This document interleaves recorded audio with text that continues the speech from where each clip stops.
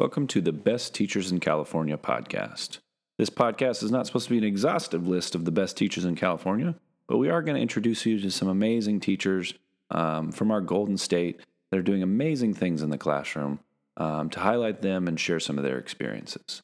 I'm very excited that this first episode we have Rosie Reed. Rosie is an English teacher at Northgate High School in Walnut Creek, California. She's nationally board certified and is also a consultant in the Bay Area Writing Project. She won the 2019 California Teacher of the Year and was also a nominee for the National Teacher of the Year. She's been teaching for about 18 years and has taught every level in high school. Her experience as a foster, adoptive, and biological mom has also informed her teaching experience. This particular interview was really great. Rosie had a lot of things to say about the teaching profession, young teachers, classroom management, teaching English, teaching students that are learning English, and much, much more. I know you're going to love this podcast, and Rosie is such an awesome person to talk to. I learned a lot, and I know you will too. So enjoy this interview with Rosie Reed.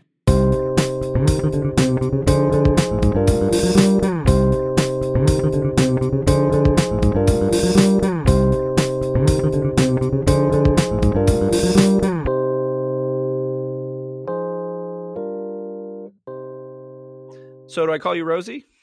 Yes, Rosie's great. Rosie's great. So Rosie, did you always know you wanted to be a teacher? When I was a kid, I did not know what I wanted to do. I did not know if I wanted to be a teacher. I really liked writing stories. I liked playing outside. We lived in the country up in Northern California, Mendocino County. We did not have electricity. And so it was really a lot of playing outside and just inventing things. And I didn't know I wanted to be a teacher, but I did know that I had a lot of really amazing teachers. When I was growing up, I was really, really poor. And so these teachers just would go above and beyond to help me.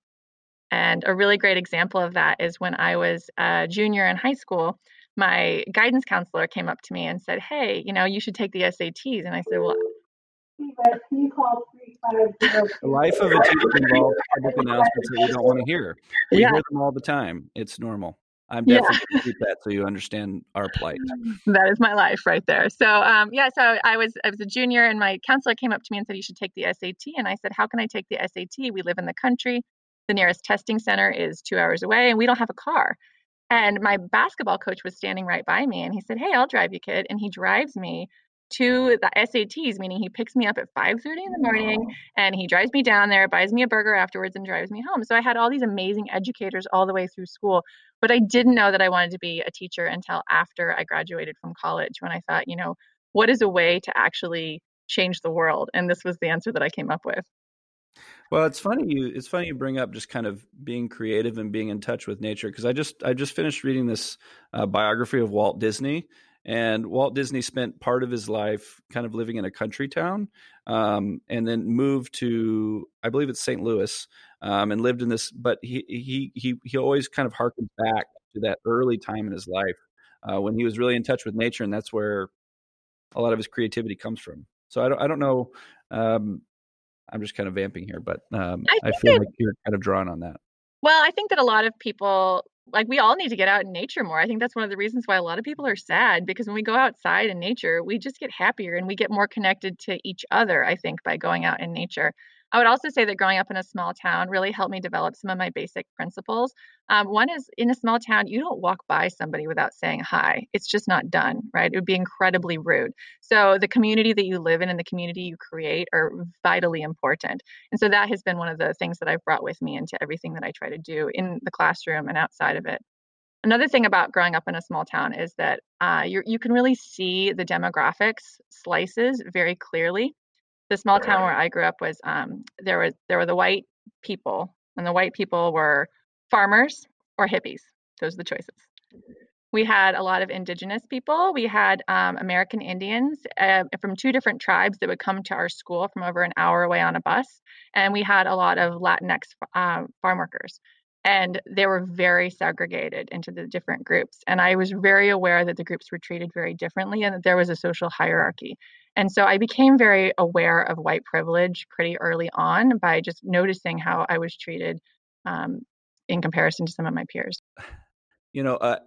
I feel like all teachers have that one teacher that they can point to, or it's like we all have these stories of great teachers, and it seems like it's almost like a part of the journey of becoming a teacher. You have a good teacher first, and then that draws you into the profession. Because I can think about my good teachers from high school and college that made me inspired to join the profession. And it's just a fascinating thing to think about. It kind of like a mentoring process. Is there specific teachers that you would look back to and say, I wanted to be like them? I can think of so many teachers that were amazing for me. And I really, it's hard for me to point to one.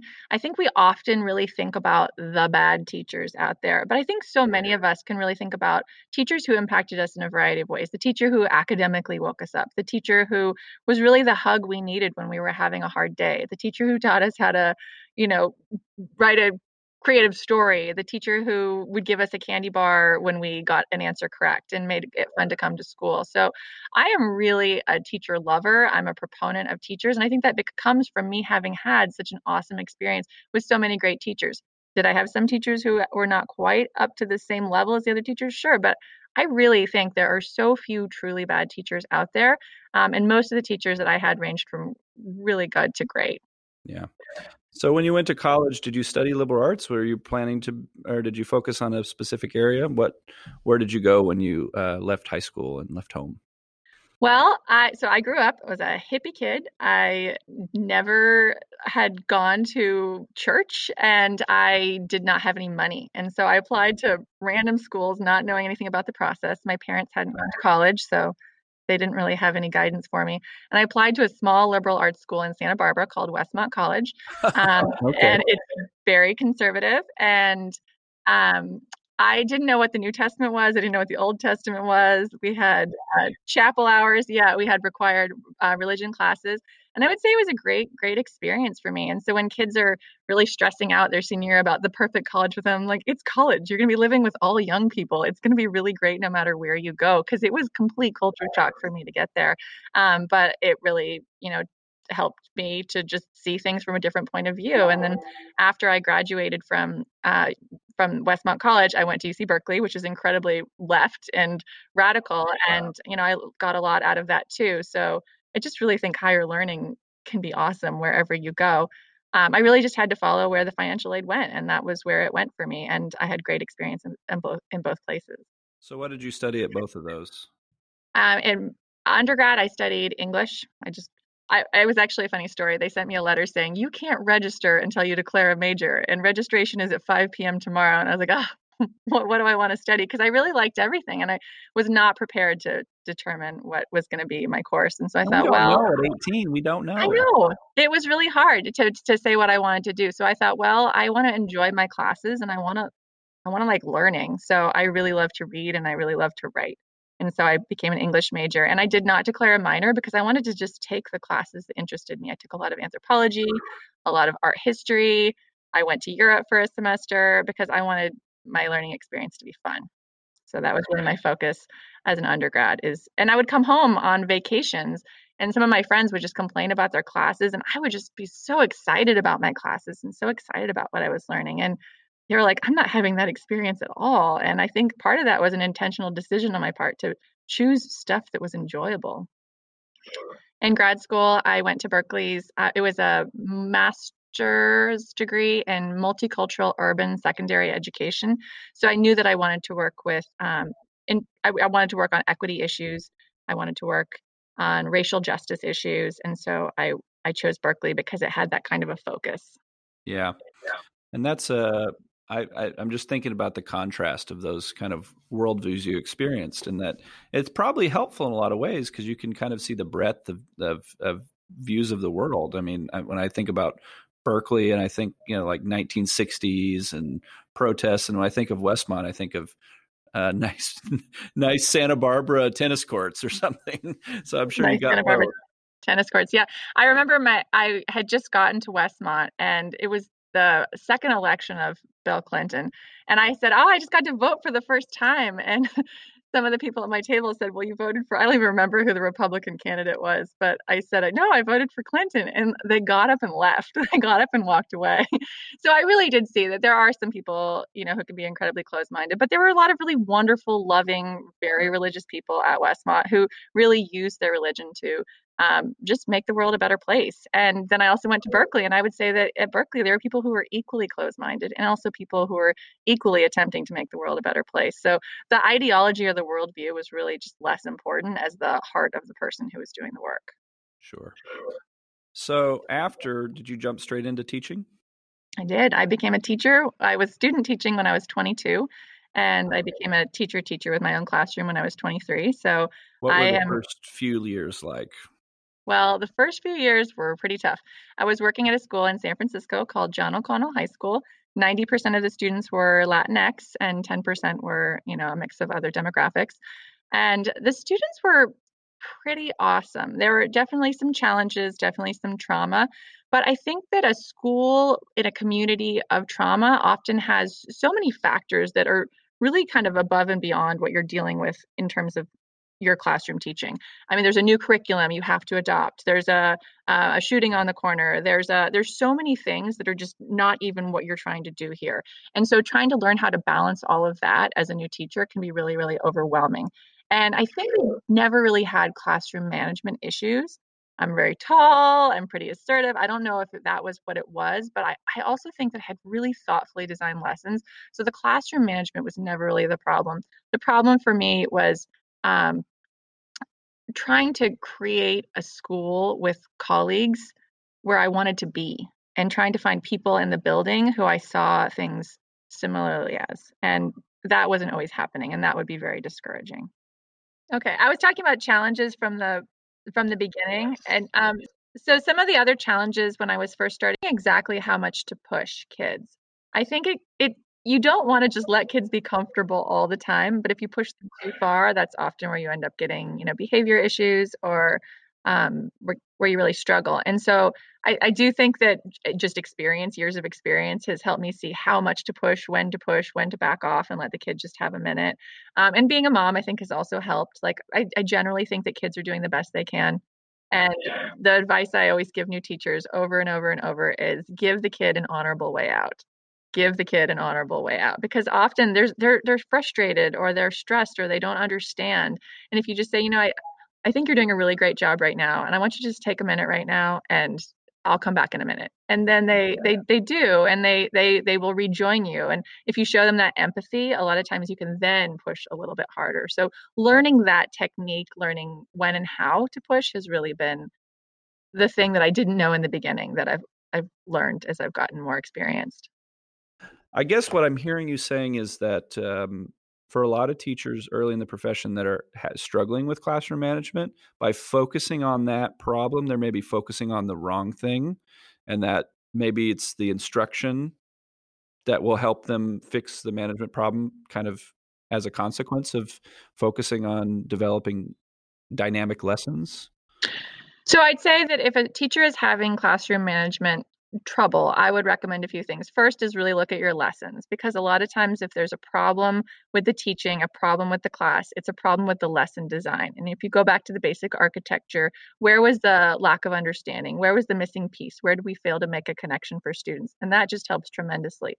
Beyond that, though, I do think that creating a positive culture in the classroom is incredibly important. So we do classroom culture building activities all of the time. Each day, students greet their partner. They always have a partner, and they switch partners every 3 weeks. They have a special handshake with their partner, and they have a quick warm-up question with their partner. I mean, today was, ice cream or cake. And so that way they have an ally, they have a friend in class. And like I said, every 3 weeks they will switch, and that way they'll get to be partners with pretty much everybody in the class. And that really helps them get to know each other, get to like each other. And I do try to cultivate relationships with the students on my own. I'll often do data chats with students who are struggling, where I pull them up because I say I want to check their grades, but not just in my class, in their other classes as well, because I want them to know that I care about them as a whole person. And when they're up there to talk about their grades, I'll ask them, like, what's going on? Why are we having all these absences? And really just try to talk to them like people. And I think that when I do those 3 things really consistently, it's really hard for class to go badly. Of course, there's always going to be the, knock that off. Hey, you get your butt in the chair. Like those things are important. That's part of being a teacher. And you're never going to have like none of that. That's always going to be part of it. But it just becomes really minimal and you become more of a coach and a guide and facilitator of the learning. Okay. Well, yeah, I ask it because, yeah, I recently sat on a panel where we were interviewing new teachers for our department, and the administrator that was on the panel with me was like, "Well, let's really focus on classroom management and make sure that they are, really confident in that respect because that's kind of the first step." And I was like, "Really? Is that the first step?" I mean, I don't, and I hear what you're saying. It's a lot of the human things, so treating them like humans first, having those icebreaker questions that are non-academic or having those conversations where you start by addressing the those kind of first order things of like, do I trust you, am I interested in what you're doing? So that's what I hear you saying, and I think there needs to be an emphasis on that first, because I think a lot of new teachers want to come in and just let's get through all the content, let's move quickly, let's without getting to know their kids. Is that kind of what you experience as well? Yeah, I think even before classroom management, the basic question I'd ask in an interview was like, tell me about an example of you liking kids. Do you like kids? Because classroom management can be learned, but liking teenagers cannot be learned. Liking kids cannot be learned. If you don't already, it's going to be really hard to teach you how to like kids. And if you like kids, you're going to keep, retooling things and rethinking things and continuing to try to make connections. So really, that's where I would go. I'm not sure how to frame that question in an interview, but I Yeah, mean, that would be a little strange, but I think tell me about a positive experience you had with a teenager. Yeah, I think those are kinds of questions that aren't on those interview sheets, that we go through that maybe should be, you or know? even just listening to the tone of how they talk about teenagers. But that's really going to be very telling because, if we're using a lot of battle language, that's going to be a sign. And if we're Right, using a and lot the of very management loving, word, I was having this discussion. So I'm in a doctor of education program. We were having this discussion about kind of the, things that are connoted with the word management. And from my point of view, and I know this is not necessarily universal, but managers, it's kind of like this, like top down. I'm putting a structure on you, as opposed to kind of leading or guiding. facilitator, classroom Right, facilitation, really, that's more the right, way I think we should think about it. But absolutely. I would say So also, though, that in terms of creating that positive classroom culture, a lot of the curriculum that I use helps foster that positive culture as well. For example, we'll have a unit on LGBTQ issues. We'll have a unit on Black Lives Matter. We'll have a unit on, segregation in schooling. And as we're going through these units, students have a lot of opinions and a lot of ideas, and they may not, they might disagree with what I actually agree with. But I think at the end of it, they do feel like, wow, she really does care about all the people. And that helps them really relate to me as a person. Like I might not be in the LGBTQ community and I might even have issues with this whole topic based on the way that I was raised. But I know that she's doing it because she wants all the kids to be included in the classroom. And so all my students do, they introduce themselves with their pronouns and they introduce their partner with their pronouns if their partner feels like sharing them when we start out. So little things like that can really help give students the message that we care about everybody here. absolutely. Well, so let's talk about your discipline a little bit. So why don't you share what the classes that you teach, and if there's anything that makes teaching that subject different than teaching? I mean, you only know your experience, but I'm just curious about the idiosyncrasies of what you teach. Well, I have taught all of the levels of high school English. So I've taught really remedial classes, I've taught AP language, I've taught AP literature, and I've taught all of the levels of English language development, which is working with students who speak a language other than English at home. Often those students are immigrants, but not necessarily, especially in California. A lot of those students were born here. They speak a language other than English at home, and they're in this no man's land of not being totally proficient in English, but not having a really strong foundation in another language to fall back on for translation. So I love teaching. I love teaching all of them, really. I mean, ELD, English language development, working with the students there's so much growth there. There's so much joy there. And when working with long-term English learners, a lot of those students are so discouraged. By the time they get to me in high school, they have to be an LTEL, a long-term English learner. By definition, you have to have been in this country for 7 years or more. 7 years or more and not progressed and not graduated into being a reclassified student. So they're often presenting as incredibly apathetic, sometimes even angry. But really, once you get through it and you say, hey, I believe in you, you can do this, you didn't fail, the system failed you, and I'm going to help you move along, that can be so rewarding. I like English just because of the freedom. English is the subject where we don't really have content the way other subjects have content. Our content is skills. So we can do those skills with anything. You can do them with articles you got online last night. You can do them with novels if that's what you want to do. But there's the freedom of an English class that's really well designed is just beautiful. And I love teaching AP because those are the students who love reading and they're here because they want to read the 50 million books that we're going to read that year and they're excited about it and they come to class and they're all raising their hands and they're just jumping out of their seats. So I'd say that I just love my job and actually I like a variety. I hate having 5 sections of the same thing. A lot of teachers prefer that and I understand because it's less prep work. You only have to prep for one class and then teach it 5 times. I would go crazy. So I love having 3 different things that I teach in a day because it keeps the day going so fast, but it is more prep work.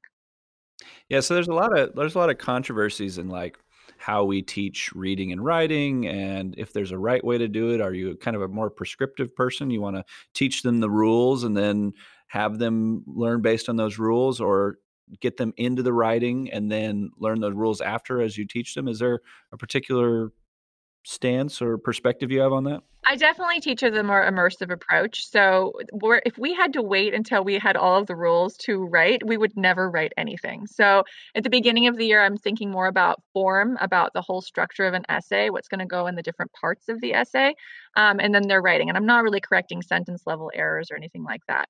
After that, maybe the next third of the year, we're going to talk about use of evidence or use of details or development, and that's just a little bit more zoomed in. And then now, as we're getting to this part of the year, we're starting to look at sentence level work, but we're doing it all within the context of thoughtful writing assignments that hopefully make them think, because we can't sacrifice critical thinking while we're waiting for them to get the conventions down. They're going to be critically thinking all along.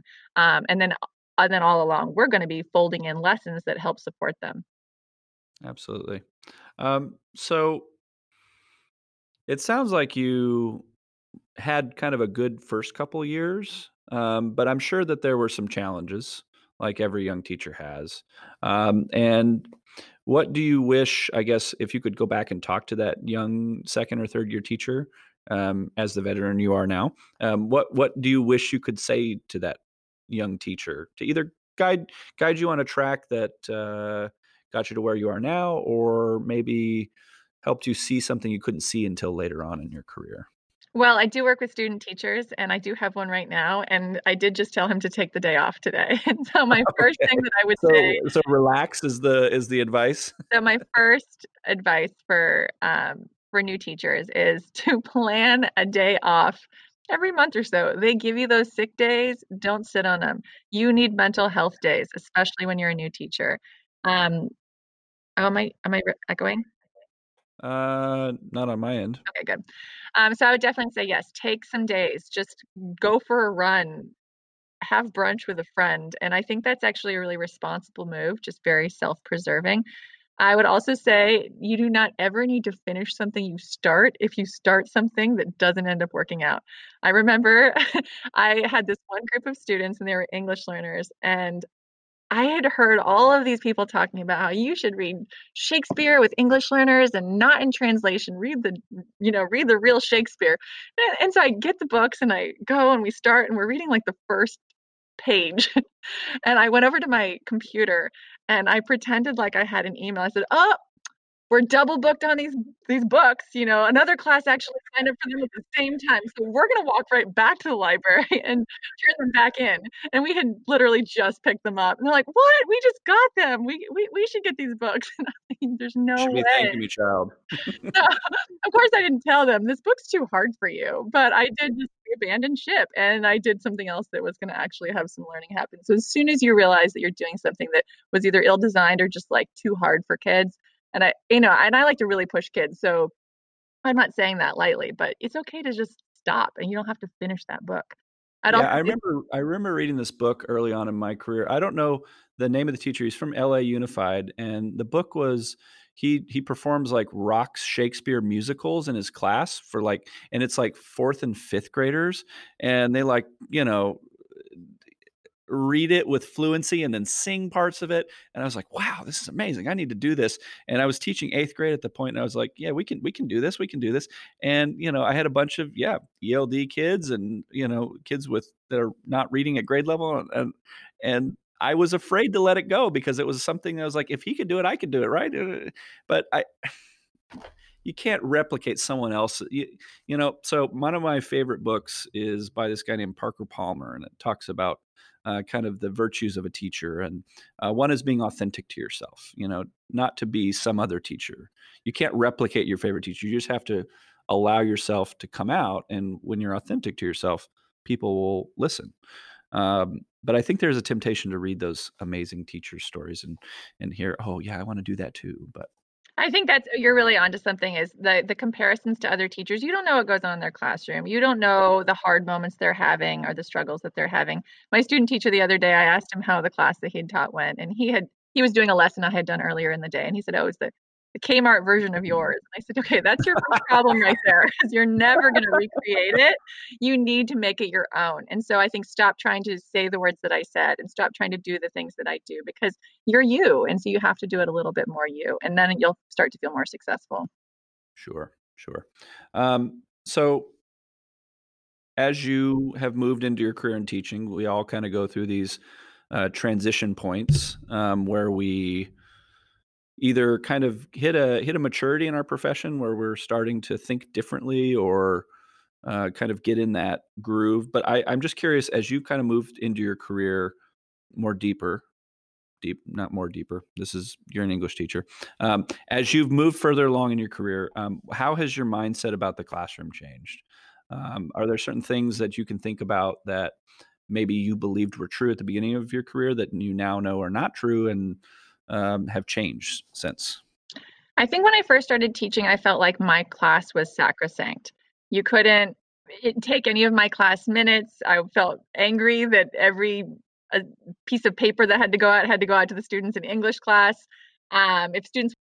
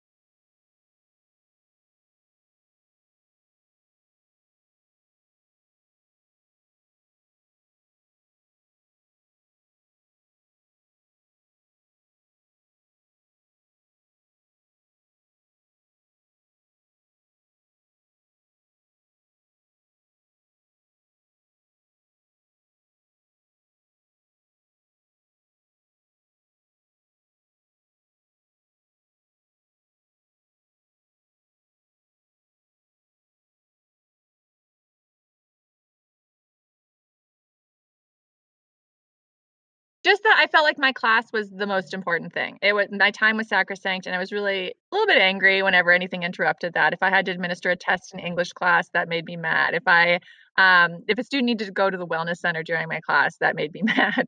If if a student was going on a field trip, that would make me mad. Yeah. And When you see those hall passes come in and you're like, he's almost done with his test and you're going to take him away from me. Don't you knock on my door. Yeah. No, but I mean, I think now more about the whole child than I used to, for sure. Like if a kid needs to go to the wellness center and there's a therapist who can talk to them and that has to happen during English, so be it. And these field trips are wonderful experiences for our students. And yeah, it's a little more work for us to have to catch them up when they get back.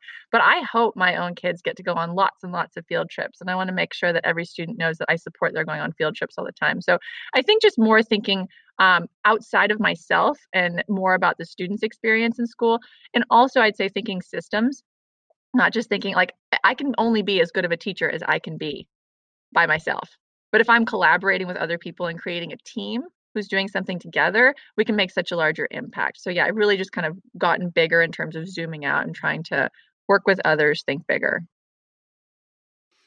Well, so kind of related to this, have you noticed, there's a non-touchy way to ask this question, but I'm just going to ask it because I think it's important. Have you noticed changes in the people entering the profession? Newer teachers, are they coming in with maybe those different mindsets than you came in with? Are you noticing patterns in new So are you teachers? asking about millennials? Yeah, I'm asking about millennials. Tell us what's wrong with millennials There's in the nothing wrong teaching with millennials. I think millennials are really wonderful. And I think that millennials have a bad rap. And I'll tell you a few reasons why. I think they're better than I was in the beginning. And I think I was pretty good when I started. So I feel like So they work hard. they work hard. That's the myth we can dispel. They're Okay, well got it. trained. And I think that they have a certain attitude that often gets misconstrued a little bit, where like, when I started out, it was you're going to work until 5, and then you're going to take this giant stack of papers home with you on the weekends, and you're going to work all weekend. And I have not experienced, well, I think I've heard more millennials say, no, that is not a tenable way for this to work. And that's a good thing. We should embrace that. All of us teachers who've been doing it this like very martyr-like way for a long time, we should learn a thing or two from millennials, because I do think there's a little bit more balance Boundaries. going on. Yeah. Yes. I think that I think that they're so much more aware of issues of, you know, human rights and justice and things like that than a lot of teachers were when I first started out. And I'd say just in general, there's more awareness of those things. So More equity minded more and that kind equity of stuff. minded, absolutely. Yeah. Yeah. So I think that they're great. And I think that this any kind of attitude where we're like they're not great is a problem, because we have a teacher shortage. And we need to be Right. thinking about how we can celebrate all the wonderful things about them and then help them in the areas where they're struggling. But I have been really impressed by the millennials that I've worked with. And that's not to get meta, but that's why we're doing this podcast ultimately sometimes a teacher could get into a bad school or a bad district, or not that it's universally bad, but that there's not an environment where one can grow in a way that's healthy. And you might be shoved into a classroom that's like beyond your abilities as an early teacher. If a teacher is new and they are not enjoying themselves, if they feel like they need to get out of the profession, I would say don't get out of the profession. Try a new setting. So, maybe it's moving to a different school in your district. Maybe it's moving levels from middle school to high school or high school to middle school. Just try a change, because teaching, it's like saying you don't like reading, right? You don't like reading what? There's so many things to read. So there's no I don't like reading. You just haven't found the thing you like to read yet.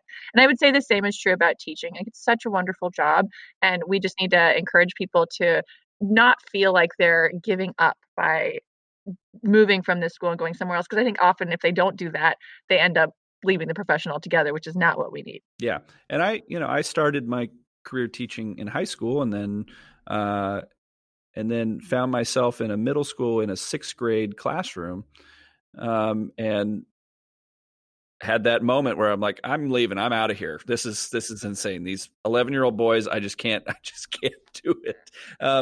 But I had a really wonderful administrator say, well, it's probably just not a good fit for you. You should either go teach at high school or maybe teach a little bit older. I mean, just do what feels right to you, but don't, it's nothing to do with you necessarily in a way that you're like failing. So I think that's another thing is people feel like if they're not successful in the first couple attempts, that means it's not right for them, because there's this whole kind of like, you got to do what's authentic to you, which I was talking about earlier, which is true. But the dark side of that is that if it feels bad at first, then you might misunderstand the authenticity question. You might think it's wrong, but it might just be, like you're saying, the wrong context. Absolutely. Yeah. So I had a thought. Last question. Wait, I had a thought about what you were just saying. Oh, okay, go ahead. Yeah. And I was listening, and then I had it, and then I kept listening, and I forgot what you're talking about. Oh, yeah. I do think that often We set up new teachers to fail. And we do that because all of the more experienced teachers are going to nab all of the classes that everybody wants to teach, right? And we end up giving new teachers this really terrible teaching assignment with all of these preps and all of these classes that are harder to teach when really we should be using our more experienced teachers for those classes. Similarly, a lot of new teachers have to change rooms, and so they're walking around, they have 3 different classrooms, they have 3 different preps, and then we wonder why they're struggling. And I think that we need to be doing a lot better job of what's the easiest schedule we can give these people. And that means that those of us who've been around the block a time or two, we need to take that harder schedule until they have become a little bit more seasoned and feel ready to take on some of those classes. And I think I really think we're doing that part all wrong. Yeah. So I agree. I think the veteran teachers kind of have to be the leaders in those situations and lead by, taking on the hard and the difficult things. I mean, I think it's a little bit of like this idea that as you're a veteran teacher, you get like the spoils of your tenure, you get the spoils of how long you've been there. And so you should, it's like what's that thing called? Diminishing returns. Yeah. Diminishing returns are like slouching to tenure, or there's some book called Slouching Towards Tenure that I read. But it's the idea that just like as you get older, it should get easier. But no, I mean, you have this wealth of experience. We should be putting that to use. I mean, I guess I feel like if it's it should get a little bit easier. I would say that 3rd year, that's what I also tell new teachers. 3rd year, it gets a lot easier, right? And then gradually after that, it's just going to get a little bit easier. But I would say that it should never get easy. If it's getting easy, I think you're getting complacent. And so, we should be reinventing our curriculum. We should be trying lessons that flop. If you don't have any failed lessons, you're probably not trying enough new things. That's what I say. I think we need a lot more innovation, and innovation often means failure, and that's hard. So I would question any teacher who feels like it's easy at this point. Yeah, I think that will be the quote I need to use the right word, quotation. That'll be the quotation that I pull out, that if you're not having a flop or two, you're not really trying enough new things. Because I think we get used to we get used to and we feel comfortable once we get a lesson down, and then we just keep it in our drawer and want to pull it out in the next year at the same time with a totally different group of kids it might not work with, but it worked for me, so I'm gonna keep doing it. But I think that failure fear is a big one. All right, last question I have for you. So when I was a new teacher and went through an induction program, I had to do kind of these data collecting assignments that was really more about reporting information than really kind of guiding me as a new teacher. And when I finished the induction program, it was a little bit like, well, I'm pretty good at making a PowerPoint presentation, but I don't know what I really gathered. And so I guess my question for you is, if you got to design kind of, a year-long induction course for teachers, where would you spend your time and where would you focus? Where do you see the opportunities to get those young teachers as they're entering the profession and kind of guide them? Well, I've thought a lot about this because I have student teachers, and so I have one right now. I had one last year, and I had them both for the full year, and it was really interesting for me to see what their programs were like. I would say that, first of all, student teachers should be paid. I feel like this is wrong that we do not pay them, and I think that it also creates really interesting problems in terms of who we bring into the workforce. We bring in people who have the means to not have an income for a year. So there are whole demographics of people that we do not bring into the profession because they can't afford to do that. So right away, I think we need to be paying our student teachers.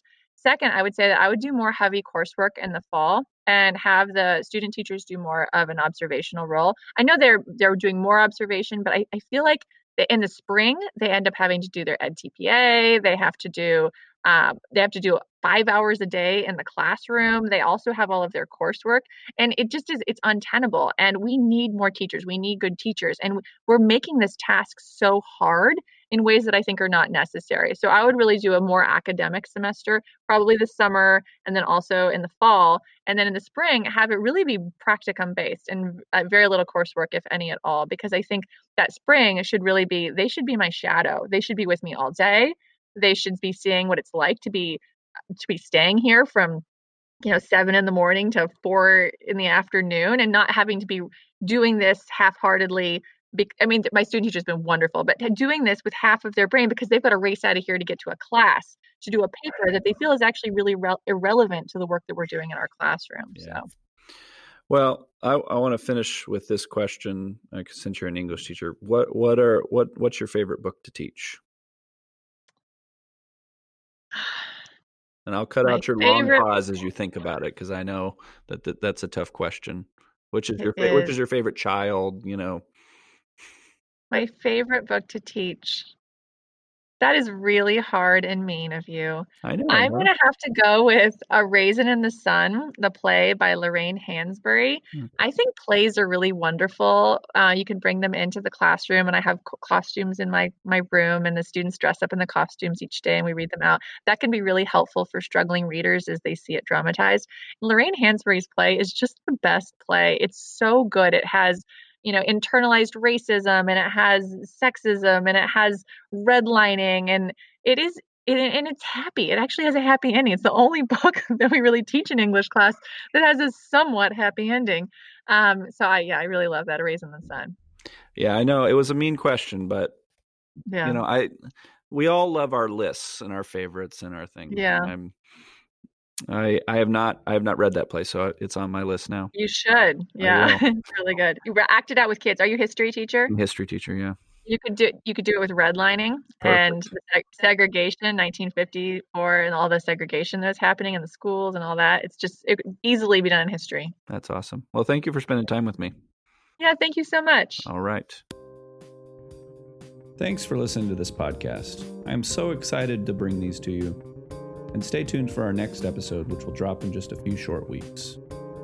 I will close this episode with this quotation about teaching from Parker Palmer. If we want to grow as teachers, we must do something alien to academic culture. We must talk to each other about our inner lives. Risky stuff in a profession that fears the personal and seeks safety in the technical, the distant, and the abstract. Until next time.